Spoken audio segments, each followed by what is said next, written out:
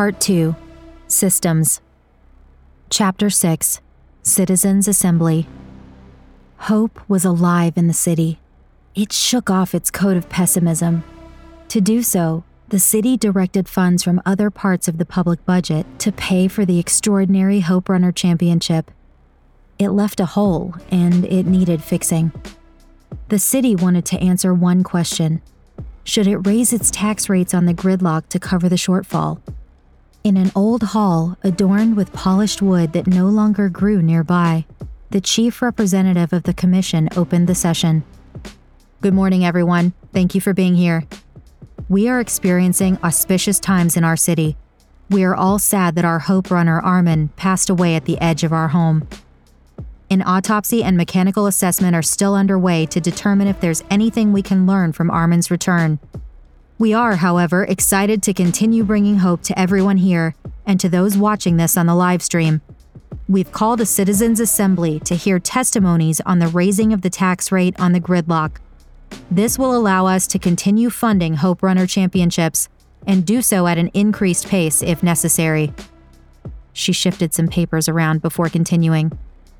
I want to restate why we are here and why we need to hear from various citizens, groups, and civil institutions across the city. When the Gridlock first formed several decades ago, our goals as a city were simple. We would allow this unexpected new car market to continue, but with a compromise. Turning it into a commons would help fund necessary public infrastructure. The Gridlock would remain intact until the anomaly disappeared. Over the years, it has helped us survive. We raised funds to radically catalyze sustainable infrastructure following the silencing of the world. It allowed us to build an internal dome to protect us against future catastrophic storms, to fund the Mech Institute, and to fund the Hope Runner Championships. Back then, that's what the chosen always-on-sale tax rate was based on, creating high turnover on the cars to ensure the Gridlock wasn't exploited for other reasons. A higher tax rate results in downward pressure on the always-on-sale prices chosen by citizens. If the tax rate is 10% and you price your car at 100 credits, you pay 10 credits per annum. If the tax rate is 50% and you can only afford to pay the same tax per year, 10 credits, you will price your car at 20 credits. However, as we know, our city, as resilient and creative as we know it to be, started living and building homes in the Gridlock. Since then, we had to change the tax rates to accommodate these new citizens of ours. After the law was passed to allow permanent structures, the tax rates went down to ensure people weren't regularly evicted from the investments they put into the cars. The city benefited from your investments in the Gridlock, so thank you.